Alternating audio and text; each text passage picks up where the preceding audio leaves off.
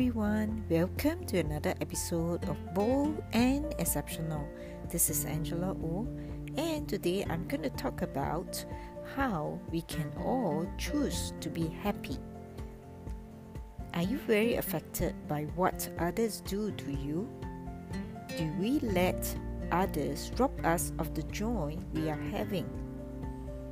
Do you find yourself starting the day happy, but somehow something that people say or do to you upsets you, and you ended the day feeling angry and frustrated? Don't forget that we have the power within us and we can control our responses. Remember, each time we let others affect our mood or feelings, we are actually relinquishing our rights to another person. So, stay happy and always smile on. So, happy selling.